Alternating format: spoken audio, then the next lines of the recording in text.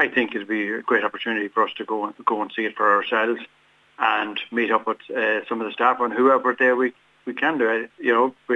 It's a policing committee. We need to see what's been offered to them. So I think it's a good opportunity to go and visit. I suppose when they say it's Ireland's toughest prison, I would like to see how tough it is. Now, I wouldn't be people that's in prison are in for a reason. I'd have more sympathy to the people that for the reason that they're in there. Do you know what I mean? The victims. So I would just like to see it, and other members, hopefully as well as the group, would like to go and see it.